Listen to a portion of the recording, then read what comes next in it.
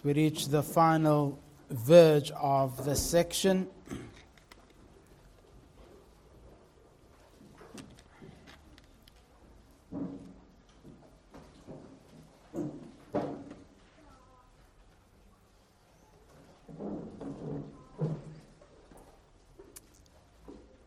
let's read together. That's chapter 1. That's not chapter 2. Verse 14. What good is it, my brothers, if someone says he has faith but does not have works? Can that faith save him? The answer is no. If a brother or sister poorly clothed and lacking in daily food, and one of you says to them, go in peace, be warmed and filled, without giving them the things needed for the body, what good is that? So also faith by itself, if it does not have works, is dead. But someone will say, you have faith, that is to James, and I have works, that is the opponent. Show me your faith apart from your works, and I will show you my faith by my works. You believe that God is one? You do well. Even the demons believe and shudder. Do you want to be shown, you foolish person, that faith apart from works is useless? Was not Abraham our father justified by works when he offered up his son Isaac on the altar?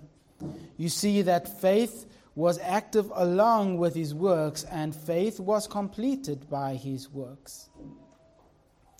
And the scripture was fulfilled that says, Abraham believed God, and it was counted to him as righteousness, and he was called a friend of God. You see that a person is justified by works and not by faith alone. And in the same way, was not also Rahab the prostitute justified by works when she received the angels and sent them out by another way? For as the body apart from the spirit is dead, so also faith apart from works is dead. In our day, there is a rise in the acceptance and belief of the theological concept of easy believism. This concept promotes faith without necessary works. Evangelicalism is finding novel ways, I should say, to soften the gospel. There is a weakening of the offense of the gospel by removing the demand of obedience. Some say, doesn't matter, as long as they believe. The modern church refuses to call people to repentance. They refuse to call sin for what it is in the pulpit of God.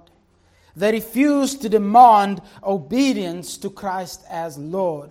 They refuse to call sinners to repentance and practice church discipline. Why? Because churches have gone soft on the gospel.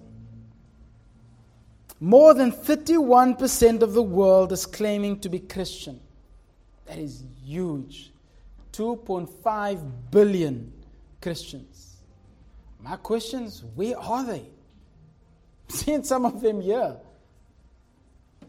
Yet, with the increase in so-called faith professions, there's also a decrease in faith expressions.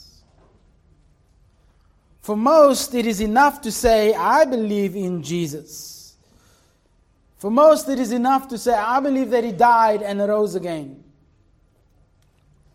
For most, it is enough to say, I have my church. This is what is called nominal Christianity. They want the title of Christian, but not the commitment of Christianity. They want the blessing of Christianity, but not the suffering of a Christian. They want relief from their circumstances. They want answers to life, but not the obedience that comes with faith. There is no real spiritual life that is seen in some of these people. No devotion, no personal commitment to church, no sacrifice. When I use the word devotion, I'm speaking about living a life in consistence with the Word. Today, devotion has been changed to mean having personal time with the Lord. Anyone can do that. Sit at home and have their personal devotion with Jesus. Show me that in Scripture. There is no such thing. Devotion is seen in how you live. It requires obedience. It requires commitment. Sadly, Christianity today has come to nothing other than a loveless pursuit of self-contentment. No demonstration of love for God's people or love for the truth. No demonstration of the pursuit of righteousness. Yet in easy believism we say, that's okay. You can believe that Jesus died and rose again. That's all you need to believe. James chapter 2 verse 26 begs to differ. James gives us two truths that is often overlooked in modern Christianity. Number one is unresponsive faith is dead. It is that simple. James minces no words. This is the harshest criticism that he has given in the text thus far. Secondly, this is deducible, not primarily in the text. Responsive faith is active. So let's give attention to the first point. Dead faith is unresponsive. The entire section leads up to this logical conclusion. James reiterates the central point with a little bit more oomph at this stage. Thus far, he has repeatedly claimed that faith without works is not worth anything. Look at verse 17. So also, faith by itself, if it does not have works, is dead. There's a nuance in the way that he explains it in our text. Also verse 20. Do you want to be shown, you foolish person, that faith apart from works is worthless or useless? This final statement in verse 26 points back as a summary or a logical conclusion of all that James has said up to this point. So therefore, it incorporates all that he has said up to this point. Now, it is incorrect to see the analogy that James uses of body and spirit in verse 26 to be analogous with life. Zane Hodges, for instance, says that good works is like the spirit invigorating the body. No, that's not what James is after. And we should avoid such a strong comparison. The structure here is equalitative in nature. So what James is showing is just like the body needs the spirit, so faith needs what? Works, not to be saved, but to show that you are what? Saved. What he's pointing out is that you cannot have the one without the other. You cannot be a person who is alive if you do not have a spirit. The body is made for the spirit and the spirit is made for the body. Now, obviously, there are those who are going to ask, well, what about those who have died? It's a good question. That is why God will give you a resurrected body to join your soul, which is in heaven now, if you are dead, with your body, which is in the ground. I don't know what happens to people who burnt their bodies. I'm just saying, I don't know. That's a different discussion. I'm just joking, by the way. So then, the body cannot exist without the spirit alive. It's impossible. For a human to be alive, both are essential. And that's the point. He draws on the parallel to show the one cannot exist without the other. Look at the beginning of verse 26. For as the body. This little conjunction means similar to the previous, similarly to what I have just illustrated. So, by using this little conjunction, James draws both Abraham and Rahab in. So, as they have illustrated what saving faith looks like, so also, this is what it means when you don't have what they display. You are showing yourself to be dead. The structure of this verse is very simple. The second element in the verse qualifies the first. So without the second, you don't really have the first. So without the Spirit, you don't really have a living body. Without works, you don't really have saving faith. So the second element in the text gives sense to the first element. It's very simple. But notice what James says: For as the body apart from the Spirit is dead, so also literally the faith apart from works is dead. The word here, the faith, it's not in your translations, but it's literally this faith, is what scholars call anaphoric. And so he's pointing back to what is already described. What faith has he described? Well, verse 14, what good is it, my brothers, if some says that he has faith but does not have works? Can this or that faith? From this point on, he always points back to verse 14 as that faith. So when James speaks about that faith or the faith in verse 26 or elsewhere in the section, he's always pointing back to the claim of having faith and not needing works. So he says that faith, the faith that is void of works, is a dead faith. So James wraps up this portion, leading them to the most logical conclusion. This is one of the most important statements in the entirety of the section. It shows that there is only one outcome to a person who claims to have faith but refuses to demonstrate that faith. There's only one outcome. The sure reality and the weight of this argument is that a workless faith is therefore not a living and saving faith. Now, I took some time to look up this word dead because it appears twice, so it's only obvious that I'm going to look it up, right? And I was surprised. It means dead, unresponsive in and to life. Not having life. I'm like, duh. I thought it was going to be a little bit more than that. Yes, dead means dead. I think it's pretty clear. You don't need to be a Greek scholar to understand what that means. And we'll see the significance in a moment. This is why I said last week, perpetual disobedience or a perpetual unwillingness to show love to a Christian community, to demonstrate that you have saving faith. Perpetual disobedience in that act is dangerous. Why? Because the opposite, the logical conclusion of that means that there is something wrong with the faith that you are claiming.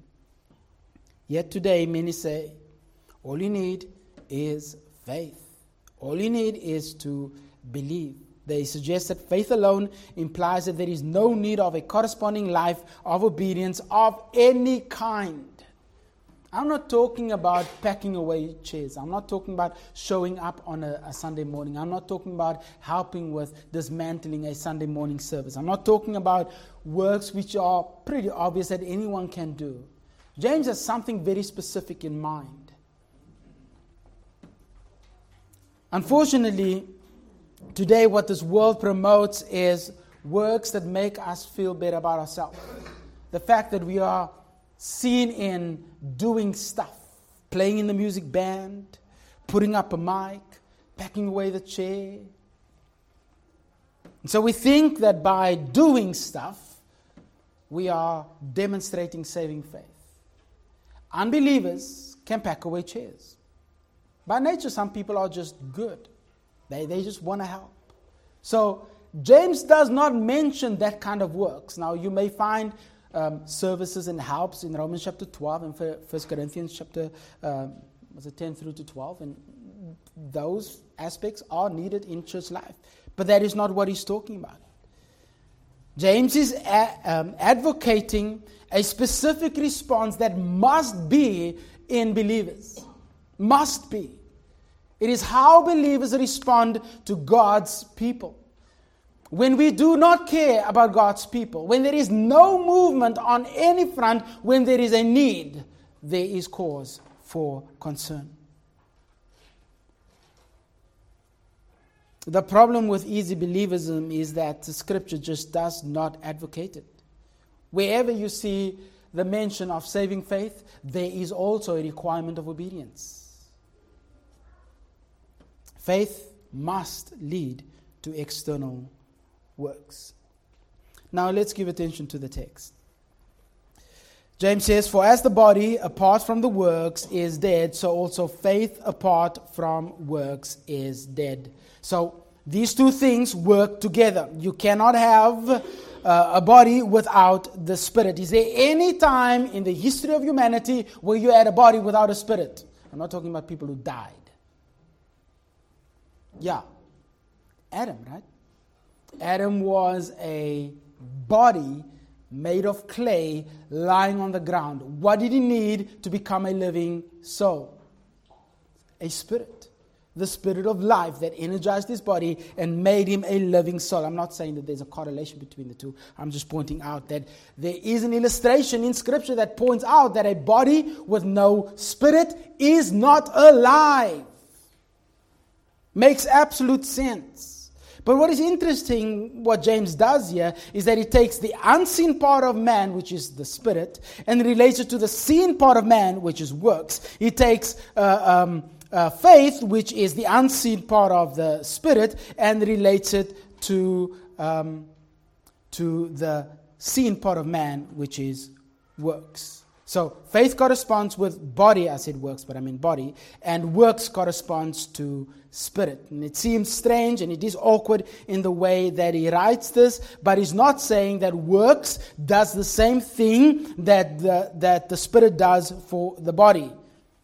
Works does not give life to the body. When the spirit is present, what do you presume? That the person would be alive. So when works are present, what do you presume about the faith? Faith is alive. So he wants you to come to that conclusion. He wants you to walk away knowing that if you claim to have faith but you have no works, the logical conclusion is what? You are dead. It sounds harsh. James absolutely crushes any idea of easy believism. He makes works a necessary outcome of salvation. You cannot claim salvation and not have works. A person that is comfortable with inactive, unresponsive faith is someone who is in danger of having an unregenerate heart. Dead faith is unresponsive. It cannot quicken itself. It cannot cause itself to do the things that God desires.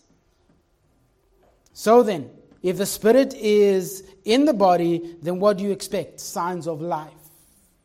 Therefore, if faith is present, what can you deduce? Signs of life. When the boys were young, when they came home out of the hospital, they were born prematurely, and one of the things that the doctors required was breathing monitors, apnea monitor. And so the interesting thing about these monitors is when they stop breathing, what happens? They start moving. So it will detect movement or motion. And so when there's no movement, the presumption is they're gone, right? They're dead.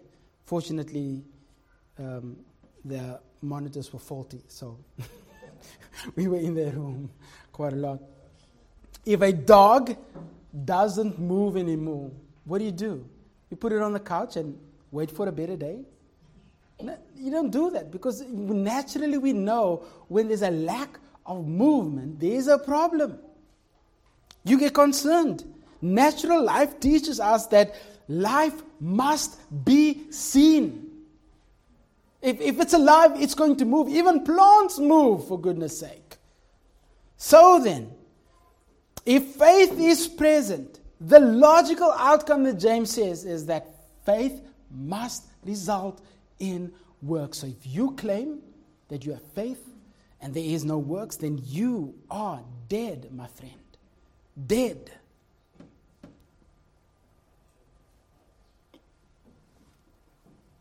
When faith is unresponsive, it tells us something about the state of that person. Now, I hope throughout this section that those of you who have been courting church life, that have been giving verbal declarations of faith and not demonstrating, I hope you were uncomfortable, because this is the reality. When faith is unresponsive, then that person is dead. Secondly, not only is unresponsive faith a dead faith, but also living faith is a responsive faith. Now, this is deduced from the greater context. It is not stated clearly by James, but it is deducible. Listen carefully to what James is saying, and I want you to think theologically about this. For as the body apart from the spirit is dead, take note of the stative verb is and the consequenting object is dead. So also faith apart from works is dead. What's the emphasis? It's two repeating words. Is dead. Is dead. The importance of this word is dead is that this person is in a continuous, unchanging state of deadness. Ever smelled a dead rat? Okay, maybe not a dead rat, but a dead animal. They stink, right? And they continue to stink until you put it 6 feet under the ground so that the smell doesn't permeate anymore. There's a continuous, ongoing state of deadness. It's putrefaction at its worst. That is the picture that he gives. There's a continual degrading state of deadness. It's like a man who sits in church with his face rotting off or body parts falling off. He's a mummy sitting in the church, stinking out the very presence of God. That is the picture that James gives. So you claim to have faith, but you don't have works. Guess what? You're a stinking mummy in the presence of God. What is he saying? So James is describing in its incipient form what biblical writers will portray later. He's describing spiritual death. Notice the absolute statement. Is dead. Is dead. An ongoing reality that is unchangeable unless something else causes life to come to that person. Imagine sitting in the synagogue, having the temple still standing and going to the temple every day to sacrifice your offerings. Imagine claiming that you have a link to Abraham as our father. Imagine all of that. And James says, you know what kind of sacrifice God will accept? Look at verse 27 of chapter 1. Religion. The worshipful act that God accepts, that is the word religion, that is pure and undefiled before God, the Father, is this: to visit orphans and widows in their affliction, and to keep oneself unstained from the world. When I preach this, I mentioned that James uses sacrificial language. And he says, do you know what kind of worship God will accept? It is the kind of worship that demonstrates itself in how it relates to God's people and how it keeps itself from the influence of the world. Imagine hearing that. What are you thinking? Oh, there's a problem. I'm not that kind of person because I have the temple. And I have my father Abraham. And here James says, guess what? If that's all that you know as a claimed believer, then you are dead. You are a worshiper that is carrying a dead sacrifice to a dead God because you're a dead person. Your worship is dead. This state that they are in, the stative verb is, in both cases, expresses an ever-existing, unchangeable condition or reality. This is what we are all in before Christ. A dead state, unchangeable in and of ourselves. Something needs to happen in order for this dead thing to become alive. Listen to the weight of his argument. If you are not engaged in caring for God's people, if you are not engaged in the kind of worship that God accepts,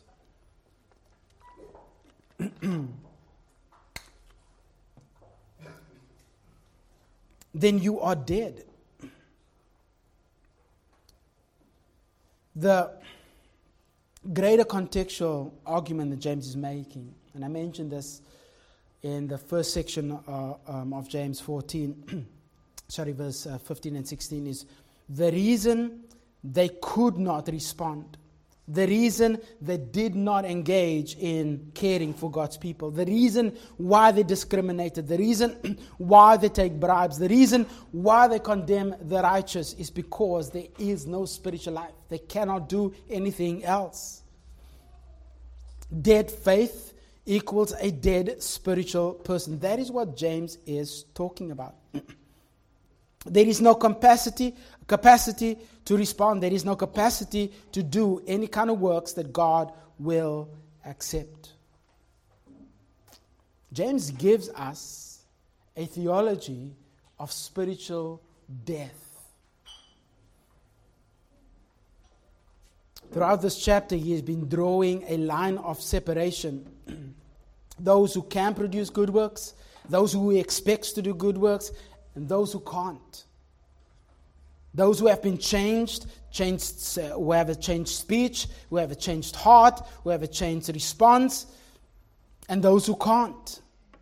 So why does this sound so familiar? Well, firstly, because wherever you go in the New Testament, wherever the gospel is mentioned, whenever salvation is mentioned, works are always present. There is always the net result of works. Now, technically, verse 26 is the bad news of the gospel. This is your unchanged state as an unbeliever, dead before God. So where's the good news? Turn back to chapter 1, verse 18.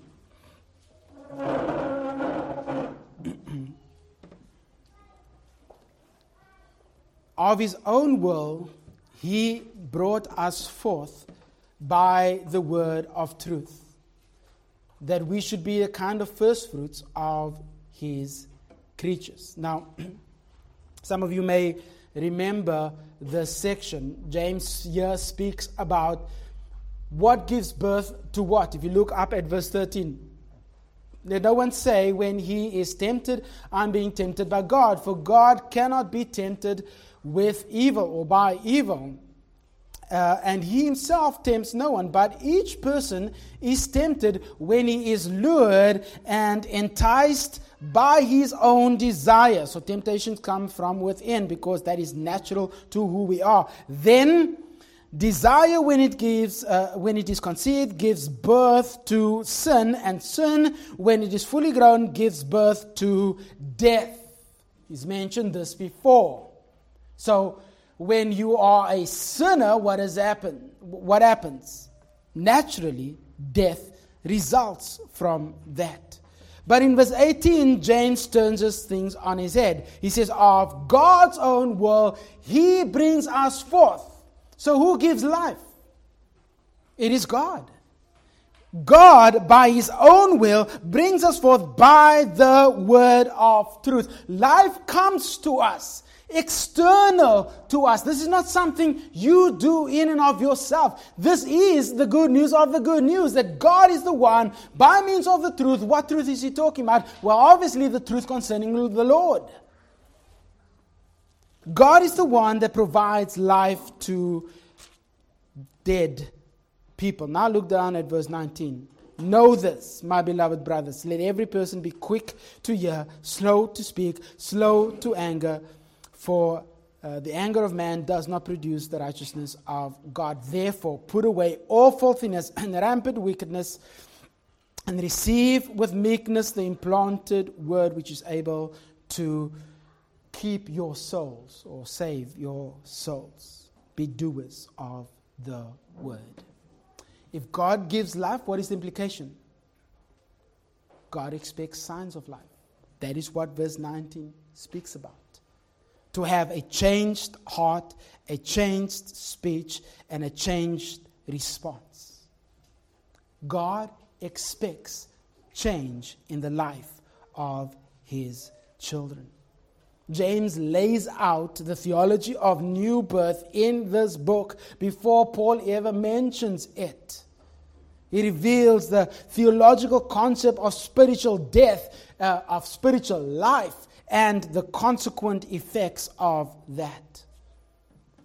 Now, secondly, there are external proofs, external to James, that speaks of evidences of salvation. Go to Acts chapter 2.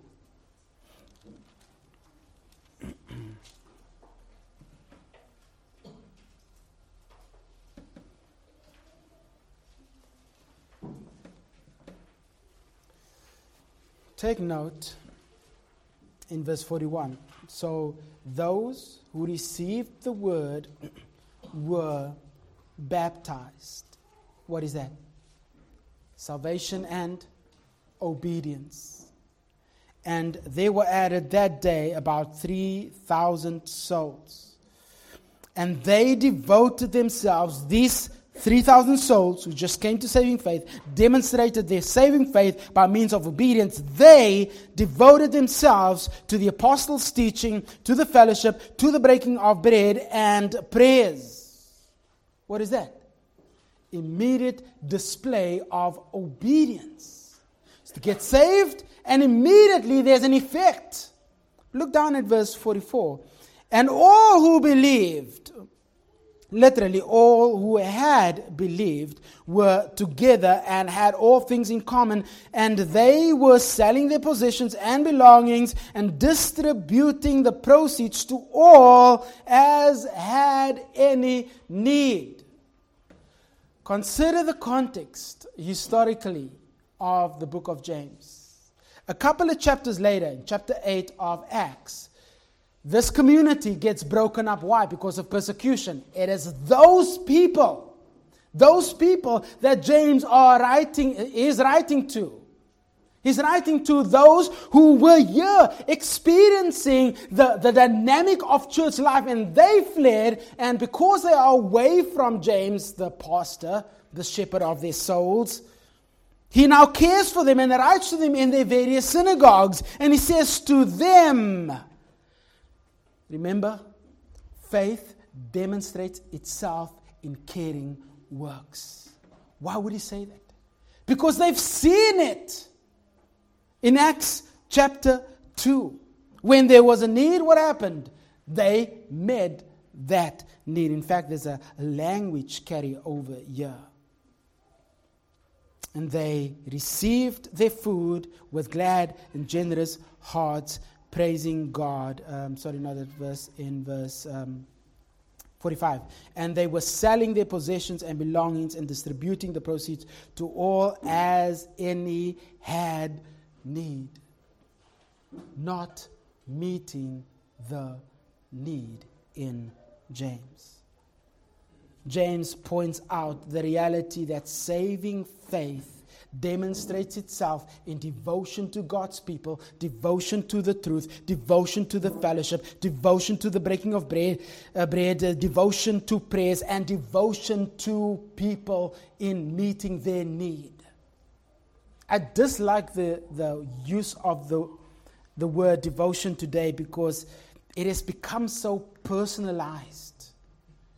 Personal devotion, or what they mean by, I'm looking for a devotional Bible study. just give me some practical things to do.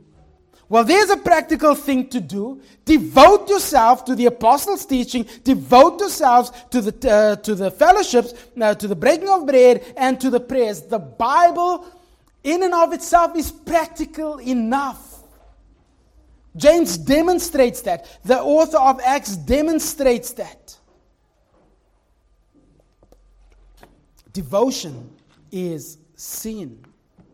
Again, you have salvation. Immediately, obedience is sin, and then there's a practical outworking in church life. Go to Titus chapter 2. Actually, go to Ephesians. That passage is probably better. Ephesians 2.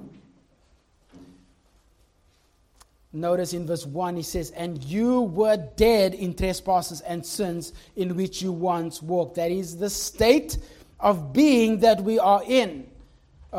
Before salvation, you are in an unchangeable state until verse 4. "But God, being rich in mercy because of His great love with which He loved us, even when we were dead in our trespasses, made us alive together with Christ. By grace you have been saved." What does He attribute the life to?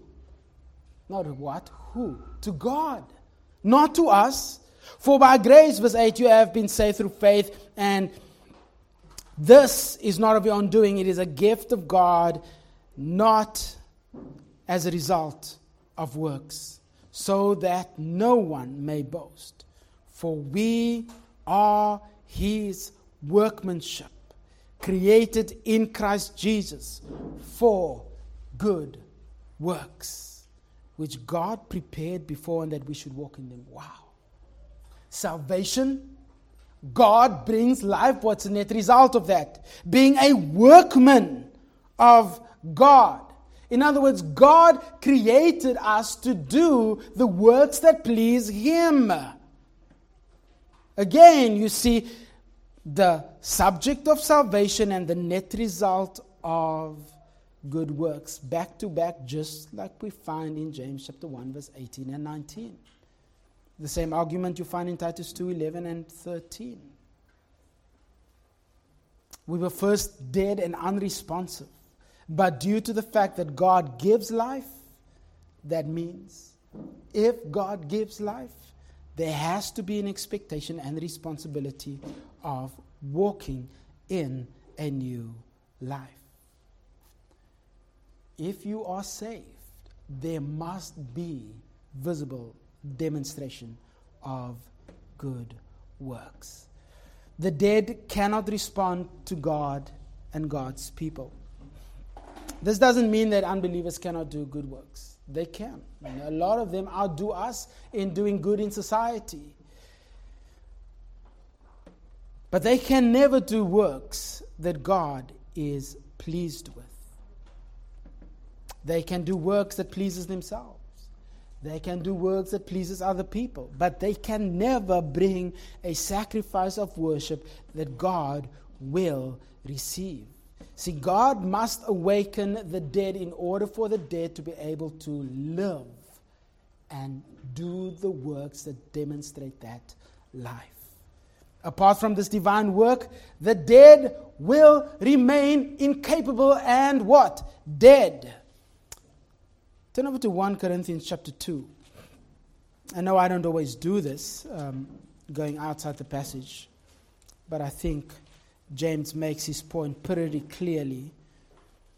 But with the rise of so many misconceptions of what saving faith should look like in easy believism, I think it's important to make sure that we understand that wherever Scripture speaks of salvation, works are always implied. But look at chapter 2, verse 14. The natural person, that is the unbeliever, does not accept the things of the Spirit, does not obey what God desires, for they are folly to him. So he doesn't accept it. Then it says this, and he is not able to understand because they are spiritually discerned. So who are the ones that understand what God requires and does what God requires? Those who are spiritual. In other words, who have the Spirit of God in them. But those who are natural, the unbeliever, they refuse to accept the truth because they cannot accept the truth. There is a connection between one's inability and powerlessness to care for God's people, love the saints, meet the needs, serve in the body. There's a connection between the inability and an unwillingness to do that and dead faith. The unregenerate cannot perform works that please God. This is no different to what James is saying in James chapter 2. Living faith must be a visible faith. It must be a visible faith. The implication is that the unbeliever is unresponsive to the life of the Christian community. Here's the thing. You may sit here thinking yourself to be a believer, and you may engage in acts of worship with us, singing together, praying together, agreeing, saying amen to all that is being said. Yet your acts of worship is nothing more than a dead sacrifice before a living God. God will not accept your worship until life is present. What I'm saying is that if you're not regenerate, changed by God, then all your acts of worship are equal to the offer of repugnant rubble in the very nostrils of God. You offend Him by worshiping. What you need is living faith in Jesus Christ. The point that James is making in James 2:26 is not so much the constituent parts of the body and the spirit, but the connection between the two. So he's not saying that you need a faith and then sometime down the line works. No. The minute you have a body and a spirit together, what do you have? Life. So the minute you have saving faith, what will you have? Works. It is necessary for those who are God's people to put on display their faith in God.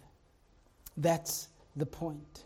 A body void of a spirit is dead. Therefore, anyone who claims to have faith and does not put on display this faith is spiritually dead. Some commentators have said that this is a harsh criticism of his people. No. This is the most loving thing James could do to these people. If you don't show that you have saving faith, guess what? You are not saved. Something which the modern Christian world has become accustomed to is that you can make a profession of faith in Christ and be happy with that. Live as if it has no bearing upon your life. Many sitting in churches around the world today, many sitting in this church have very little desire to put on display the fact that they know Jesus Christ as Savior, and that should be concerning. I like what J.C. Ryle says in the most straightforward way as J.C. Ryle could say it. Quote, if we would know whether our faith is genuine, we do well to ask ourselves, how are we living? If we would know whether our faith is genuine, we do well to ask ourselves, how are we living? End quote. Spurgeon once said to his students, don't tell me you're a Christian. Show me in how you live. So, let me answer this question.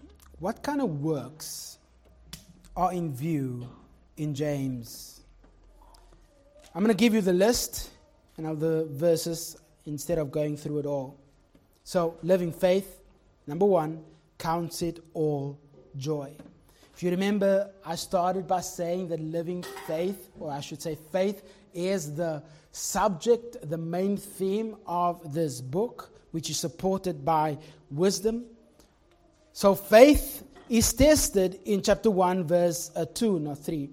And what James says is faith is qualified by how it responds to trials. It never throws in the towel and walks away. In fact, in verse 12, it says, "Blessed is the man that endures.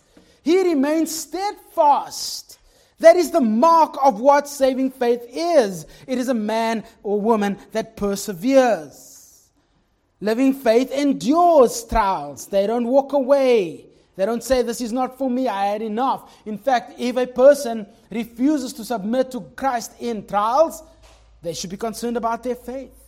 Living faith submits to God in trials and asks for wisdom, verse 5.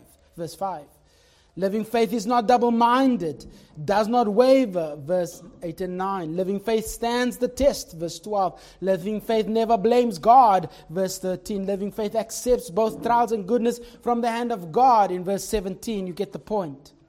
Living faith is obedient, verse 22 through to 27. Contrastingly, dead faith discriminates, chapter 2, verse 1 through to 5. Dead faith does not love the saints. Dead faith does not care about the needs of the saints, chapter 2, verse 14 through to 19. Dead faith cannot meet the needs of the saints. There's a clear line of separation between what James expects in the life of the believer and what would be natural in the life of an unbeliever. As a whole, the book of James gives us the hallmarks, not so much the tests, but the hallmarks of what saving faith looks like. Ironically, if you read anything on the book of James, most commentators will mention that Luther did not consider this book to be that much inspired. It is a strawy epistle. There's no Christ in it. There's no gospel really in it. There's very little theology in it. But Luther, interestingly, on the book of Romans says this, quote, "Oh, it is a living, busy, active, mighty thing, this faith." Well, Luther, that is found in James chapter 2. It does not ask whether good works are to be done, but before the question is asked, it has already done this and is constantly doing them, speaking about the natural life of works in the life of a believer. Whoever does not do such works, whoever does not do these things, however, is an unbeliever. He gropes and looks around for faith and good works, but knows neither what faith is or what good works are. Yet he talks and with many words about faith and good works. End quote. I think you get this point. There are those who talk and talk and talk and talk about faith and good works, but do not jump in. See, biblical Christianity is by nature practical. It does not wait for a list from the pastor because Scripture is absolutely clear. I'm not giving you any application this morning because it should be pretty clear to you what God requires of you. Biblical Christianity takes the truth and puts feet and hands on it. Biblical Christianity is not satisfied with merely knowing the truth of our Lord, but applying the faith of our Lord. Why? Why does James give this scathing claim concerning the deadness of these people? Because the conclusion is obvious. If you have saving faith, what do you expect to see? Works. Let's pray. Father, we thank you for your great kindness toward us in Christ. We know that There are some of us who have been disobedient, unwilling to commit to you, unwilling to serve your people, unwilling to live a life that honors you. We pray for them. Pray that you would bring conviction. Pray that you would soften their heart. We pray for those who are not believers and who have been concerned about their state for many weeks now. We pray that you would work in their hearts to see so that they may see themselves in the light of your offer of grace, that they may come to know you as Lord and Savior. Pray for those who are living a life of sin and who are concerned about their salvation but are believers. Pray that you would not only sanctify them and work in their lives, but Lord, pray that you would convict them of their life before you. Lord, we all need work. We all need your hand. So by grace we pray that you would be gracious and merciful to us. Do the work that only you can do. Give life where you can give life, and sanctify those who are yours. So we pray these things for your name's sake, we ask. Amen.